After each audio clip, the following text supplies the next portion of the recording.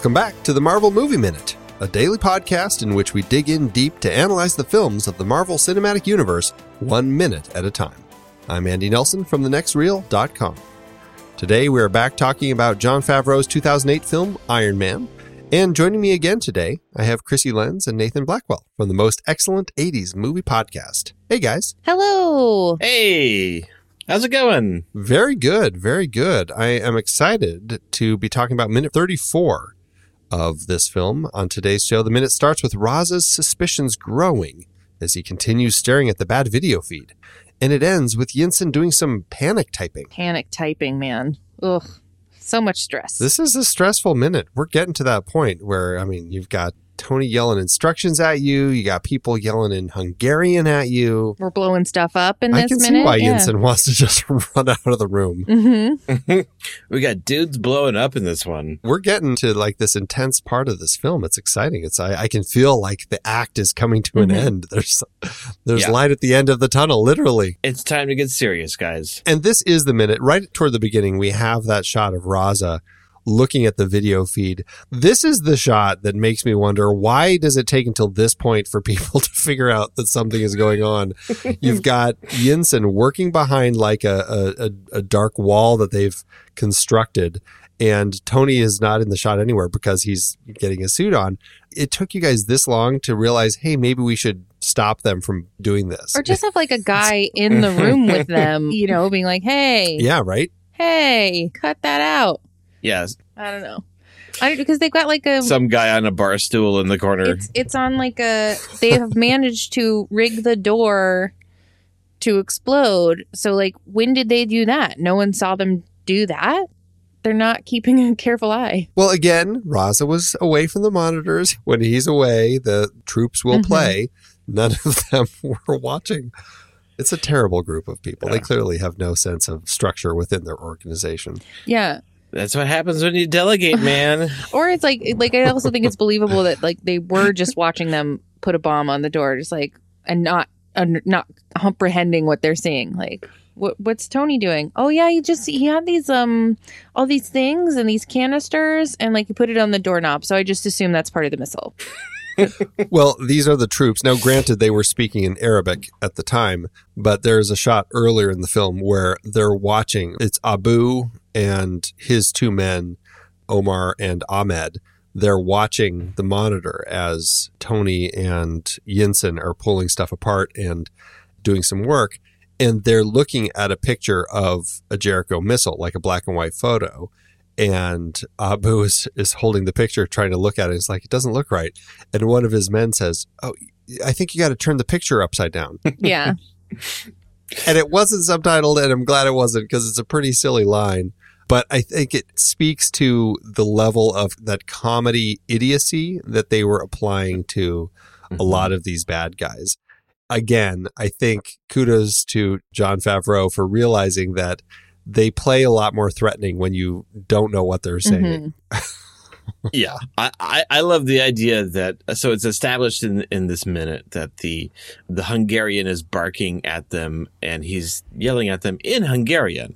I love the idea that he only speaks Hungarian. He's picked up on this whole Tony Stark robot thing, and he just can't seem to communicate it to anyone because no one else speaks Hungarian. It's such a strange language choice. And I guess that's just part of the joke that we had earlier. It was this is the payoff for that setup earlier when Yinsen is kind of rattling through all the languages and everything. And we finally get this payoff. I feel like it falls a little flat because all of a sudden it kind of comes out of nowhere. But it is still it's such a strange moment when all of a sudden you have this Hungarian yelling at him.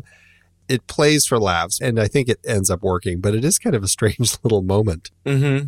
Well, it adds to the stress where it's okay, shoot, they're on to us. They're coming. Yeah, Yinsen can't even stall. We can't stall, yeah, with this guy because we can't speak to him. It just adds elements of something that you can't control, even though Tony is trying as hard as he can to think of every single thing that might even theoretically happen. You can't predict that they're going to send the guy who speaks Hungarian. Right. And as I did with the other minutes, I did have some people of the Reddit community do some translations for me. There is actual Hungarian getting spoken here, but the Reddit community said it was pretty clear that the actor was not a native speaker. The pronunciation was so bad that it was pretty difficult for them to actually understand. What they could understand, Yinsen basically says, 1 minute. That's what he's saying to the guard at the door who's screaming at him. And then the guard says, what's going on in there? And then says something that sounds like hands up, basically. And come over here, hands up. That was basically kind of what the Hungarian is that they're throwing out there. But, I will say kudos to the filmmaking team for actually throwing in a lot of these languages, even if they do a rough job with some of it. And, kudos also to the actors for trying. Mm-hmm. But it is funny asking all these people on Reddit about these translations, and almost every single time they complain about Hollywood always botching their languages. Why can't they ever get it right? A classic tradition. Right. It's a Hollywoodism. They just gotta butcher it at some point, right? Maybe it's a character choice. Maybe that guy actually isn't Hungarian. He just wanted to throw it at him. Let's see what he does with this. He took someone else's place on the roster. Yes, I'm the Hungarian. And he's been struggling ever since. It does sound like a name you'd give yourself if you're wanting to be an extra bad terrorist. I am the Hungarian. Right. Try and prove I'm not. And everyone just made an assumption. None of you can tell. Yeah, right. Yeah, he's totally just like an FBI narc. He's just, I'm deep undercover. I am Hungarian. He doesn't speak any of the languages, and so he just makes up Hungarian. Just whatever he can throw out. Yeah.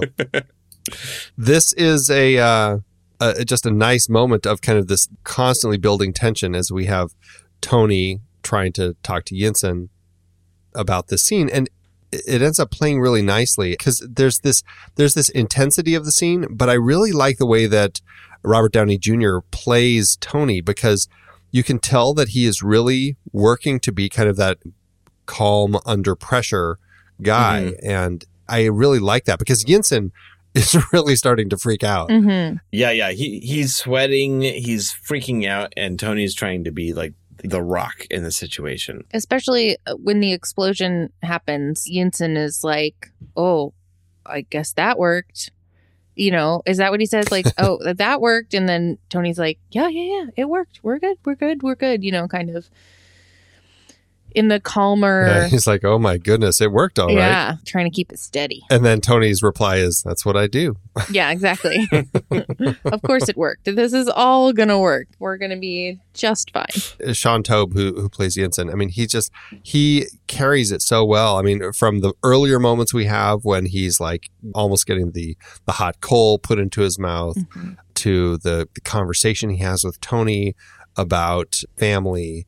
And then this just kind of the stressful moment that he's doing here. I just love the way he's adjusting his glasses and he's trying to type and figure out what he needs to do to make all this stuff work. It works really nicely mm-hmm. for the scene, having him kind of carrying some of the stress and the intensity that the scene is carrying. Yeah, absolutely.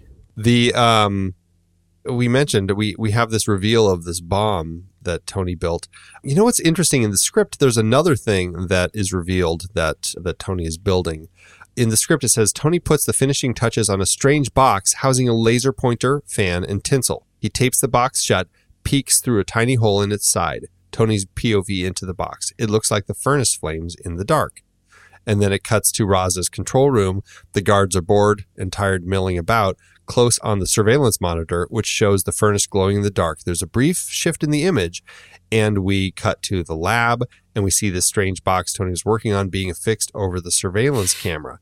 It's such a movie trope of putting something over the camera mm-hmm. to disguise it. But I almost believe that it would work better than the guards just not paying attention to the fact that Tony's doing some really crazy stuff right in front of them. Yeah, it was probably just too many moving parts, for the movie. And this is much more primal. This is much more stressful. But I do believe that Tony would have thought of the cameras, like for more than just like, we're going to turn our back to them. You know, like I buy that he would have set something up like that. And then we would have gotten that moment like from Speed where the lady drops her purse, where it just like it shifts a little bit. And then it's like, oh, wait a minute, something's afoot.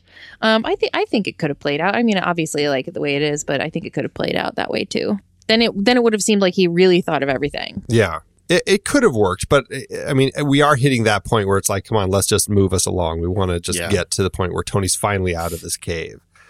It's interesting, though, because this is a point where in the script, after they do this and they get it working and everything, it hits this point where Tony says, we're ready, a week of assembly and we're a go. So at this point in the script, they're still a week away from really being ready. And this is the scene that leads into that backgammon game that they have when they're interrupted by Abu, when Raza comes in and kills him and says, you have till tomorrow. So that's where that scene would have played if they had actually used it that way. I feel like every decision they made about the editing and the structure works a lot better in the finished film. Yeah. What do you guys think? Definitely. Yeah, it's cut in the way of just adding to the pressure, adding to the energy, and just realizing we don't need all this information, that we just want to kind of get to the action and we want to see Tony finally fight back. I even think getting a sense of how long it's been is not that important, because you kind of imagine that maybe Tony and Yinsen don't have a sense of how long it's been. You know, like they're losing track of it a little bit. I think that's probably true. We never see them marking on the wall or anything, which is another kind of standard trope of tracking time. I kind of miss that because I'm always curious, you know, has this been a week? How long has this been?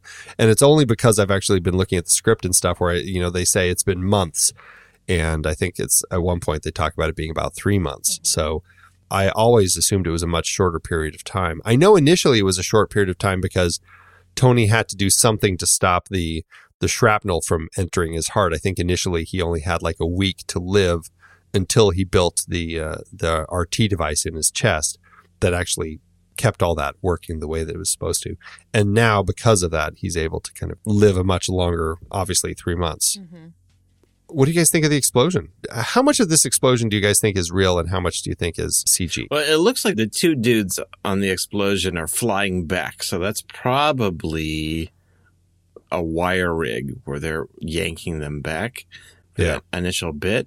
Yeah, I don't know. It seems like it's hard to say. There's definitely some digital camera shake in there. It's a little tricky to tell. I think they do it really nicely, though. You know, they've got... I feel like there's probably some element of fire there. I mean, just, I don't know. It's so hard to tell these days. I was hoping you'd be able to tell with your keen eye for digital fire and everything. But like stepping through it, like when you see the flames coming out of the door and the doors buckling and blowing out and everything, I don't know. It looks... My guess is that they probably had some kind of smoke element in the explosion when they pulled them back, and then they added in all the digital fire, maybe some like a flash effect too, something that they're safe, but it's still kind of projecting a bit of light and some practical elements to it.